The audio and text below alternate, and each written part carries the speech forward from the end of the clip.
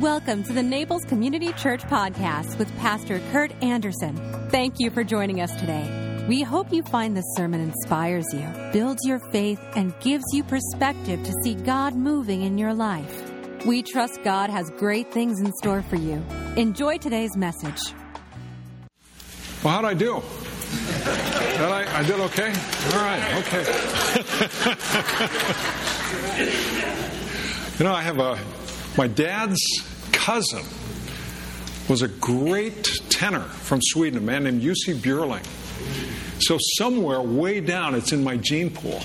So I have to tap into that gene pool, ladle it out. I'm going to add a text this morning from Deuteronomy. It's a reminder to the people, because life is good. It's easy. Things are going so well. And when life is good and easy and going so well, it's easy to forget. Hear the word of God first from the 8th chapter of Deuteronomy. It is the time to be careful. Beware that in your plenty you do not forget the Lord your God and disobey His commands, regulations, and decrees that I am giving you today. For when you have become full and prosperous and have built fine homes to live in, and when your flocks and herds, I thought I was going to say stocks and bonds there. Flocks and herds have become very large, and your silver and gold have multiplied along with everything else. Be careful. Do not become proud at that time and forget the Lord your God, who rescued you from slavery in the land of Egypt. Do not forget that He led you through the great and terrifying wilderness with poisonous snakes and scorpions, where it was so hot and dry. He gave you water from the rock. He fed you with manna in the wilderness, a food unknown to your ancestors. He did this to humble you and test you for your own good. He did all this so you would never say to yourself, I have achieved this wealth with my own strength and energy. Remember the Lord your God. He is the one who gives you power to be successful in order to fulfill the covenant He confirmed to your ancestors with an oath. And then from the Apostle Paul. The context here is interesting. Paul is up in Macedonia, which is in the northern area of Greece, and he's writing to the Christians down in Corinth. And he's writing, and he's going to send two of his people from Macedonia down to Corinth, because Corinth has made a promise to give a gift. But he's sending them as advance men, so to speak, to make sure they come through. One of the interesting things about the relationship between Macedonia and Corinth, Macedonia was poor, Corinth was rich. But Macedonia was for them an example, for the Corinthians, an example of generosity and giving. And so Paul, and this whole chapter is kind of tongue-in-cheek, the 9th chapter of 2 Corinthians. It's a little tongue-in-cheek. I'm sending them before I come just to make sure, because I know you'll fulfill your promise, says the Apostle Paul. Hear the word of God as it comes to us from that letter. Remember this, a farmer who plants only a few seeds will get a small crop. But the one who plants generously will get a generous crop. You must each decide in your heart how much to give. You don't give reluctantly or in response to pressure. For God loves a person who gives cheerfully. And God will generously provide all that you need. Then you will always have everything you need and plenty left over to share with others. As the Scriptures say, they share freely and give generously to the poor. Their good deeds will be remembered forever. For God is the one who provides seed for the farmer and then bread to eat. In the same way, He will provide and increase your resources and then produce a great harvest of generosity in you. Yes, you will be enriched in every way so that you can always be generous. And when we take your gifts to those who need them, they will thank God. So 2 good things will result from this ministry of giving. The needs of the believers in Jerusalem will be met, and they will joyfully express their thanks to God. God add His understanding to this hearing of His word. So the point is, God gives it all. Everything that we have, all things, come from God. All things that we have, all resources, every breath we take, it all comes from God.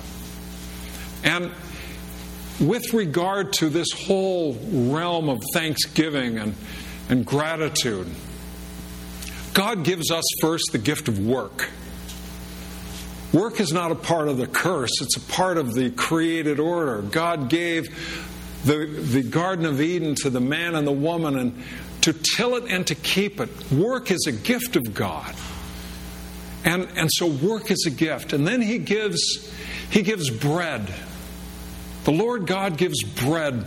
Any farmer knows who's planted that once it's planted, yes, he can make sure that things are watered and weeded and all of that sort of thing. But it grows. It grows. And yes, the man works that field to bring in the harvest. But there is such joy at the time of harvest for those in an agricultural world who are dependent upon good weather and all kinds of factors put together. There is such joy because there's an awful lot that they don't do. They watch it grow. And then they go out and reap with such joy. The harvest time is a great time of joy. And God gives us then not just work to do the things that we have to do, not just the stuff with which we need to do that work. Bread becomes a metaphor for all kinds of ways that we bring increase in life. But He also then provides seed after the fact. He provides with such abundance that there is left over, that which is used to restart the whole process all over again. And that's kind of an agricultural way of looking at it, and we can apply our own categories, but the reality is, do we not know? It all comes from God. All of it. For which of us chose where we were born? Chose our parents? Which of us chose our opportunities that became available to us as we were growing up in our homes? We make choices then after the fact. We make some good choices and some lousy ones. But the reality is we are in this place and in this time. And is there any wondering, really, that this is the greatest nation on earth? That this is the place. I've read some surveys, and I don't know how they got these numbers, that something like 70% of the world population would like to live here. And who wouldn't want to live here? Look at how we live. We live without fear. We live with tremendous abundance. This nation is so very blessed. And as we heard from Abraham Lincoln, it was that way 150 some years ago, 170 years ago. It was blessed then, it's blessed now. And yet, can we actually be so blessed and not be grateful? Well, I suppose it's possible. Because it's so easy to take things for granted. It's so easy to just take stuff that we have and not even think about it. Not even think twice what a gift it is. You know, one of the things that we do here in Naples, it's a little weird, is that we clap when the sun goes down. Out on the beach, it's a big deal, especially during season when people come down from the north, when they can't even see the sun in the daytime. And we go out on the beach, and everyone has a little bit of wine, even though it's not legal out there, but I've never known any of the police to enforce that. And there's this party spirit out there, and the sun goes down, and everyone applauds. It's a beautiful practice. It's a beautiful cultural reality that we have. Because it's a form of showing gratitude. It's a way of saying thanks. And as a way of saying thanks, it gives us a sense that, well, imagine wanting to say thanks and not knowing where or to whom we should say thanks. We can't say thanks unless there's someone outside of ourselves to say thank you to. We can't stand at the seashore and clap at the sun. We can't say thanks because the sun did what it did. I suppose we can conjure up something that makes us grateful for that. But the reality is, to say thanks presumes one to whom we say thanks. And how easy it is for us to simply say, this is thanks to God. Thanks to God who gives us all things. Thanks to God who entrusts us with the stuff of this life and the stuff of this earth. And what a joy it is to be able to do that. I don't know if you were up early this morning. Did anyone see Venus this morning? Venus was full. I've never seen it so large. I went out at about 5:45, something like that. It was huge. It was so bright in the sky. And of course it was making its way through these lacy clouds. And I was stunned at its beauty. And I went inside, got some binoculars so I could look at it close, and sure enough, Venus will appear as a crescent sometimes, but sure enough, it was full. So bright. I've never seen it so bright. And I was just thankful, grateful. What a gift. And when we are thankful, when we're grateful, we can find joy in the smallest of things that come to us as a surprise of God's mercy and grace. It comes to us without expecting, without looking for it. So the Apostle Paul, when he talks to the church in the Corinthian church, the Corinthian Christians, what he reminds them is that they are so successful. They've got so much. Yes, these guys are coming down from Macedonia to pick up the gift that is heading down to the poor people of Jerusalem. The church in Jerusalem was very oppressed. It was getting squeezed out down there, and they needed help from the larger church. So they were going to take the gift down to Jerusalem.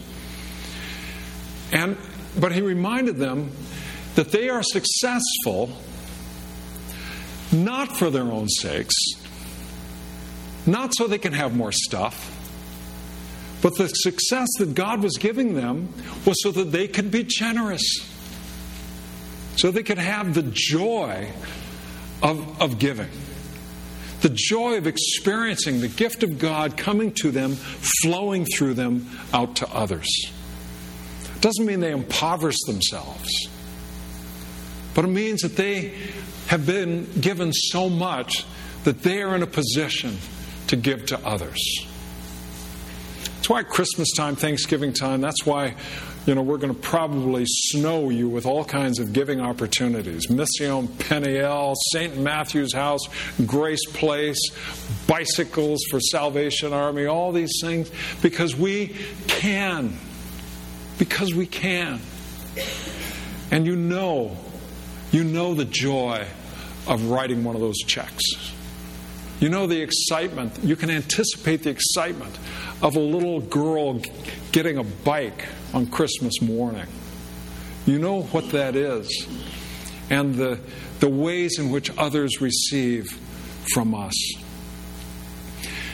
But it's all based ultimately in gratitude. Gratitude. Lou Smedes was a professor at Fuller Theological Seminary, and he was in my church when I was in Michigan, a great theologian. And he had this to say. Made me think of the beach thing that we do around here. We ought to be grateful the way we ought to applaud a great musician who has just set our hearts afire. The way we ought to laugh at a very funny joke. The way we ought to hug someone we love. We ought to be grateful. The way that a groom ought to be happy on his wedding day. Or a new mother ought to be glad to nurse her baby. Life calls us to gratitude the way the sun says to the buried seed, you ought to break out of your shell and come alive as the lovely flower you were always meant to be. To be grateful. To be thankful for those gifts that are given to us, lavished upon us, and grateful in such a way that we can be overwhelmed and have a sense of, can you believe? Can you believe? What have I done to deserve this? Nothing. But I've received. I had a dream about a week ago. Kind of a silly dream. But all of a sudden, I was back in Riverside. And my youngest daughter was about 8 years old. And in Riverside, there's a mountain called Mount Rubidoux, and every Easter they have an Easter sunrise service on the top of the mountain. There's a big cross on the top, at least for now. Who knows what will happen with that big cross on the top. But there's a cross on the top, and then these large 2 to 3 foot steps that people sit on when they go up there for Easter Sunday morning.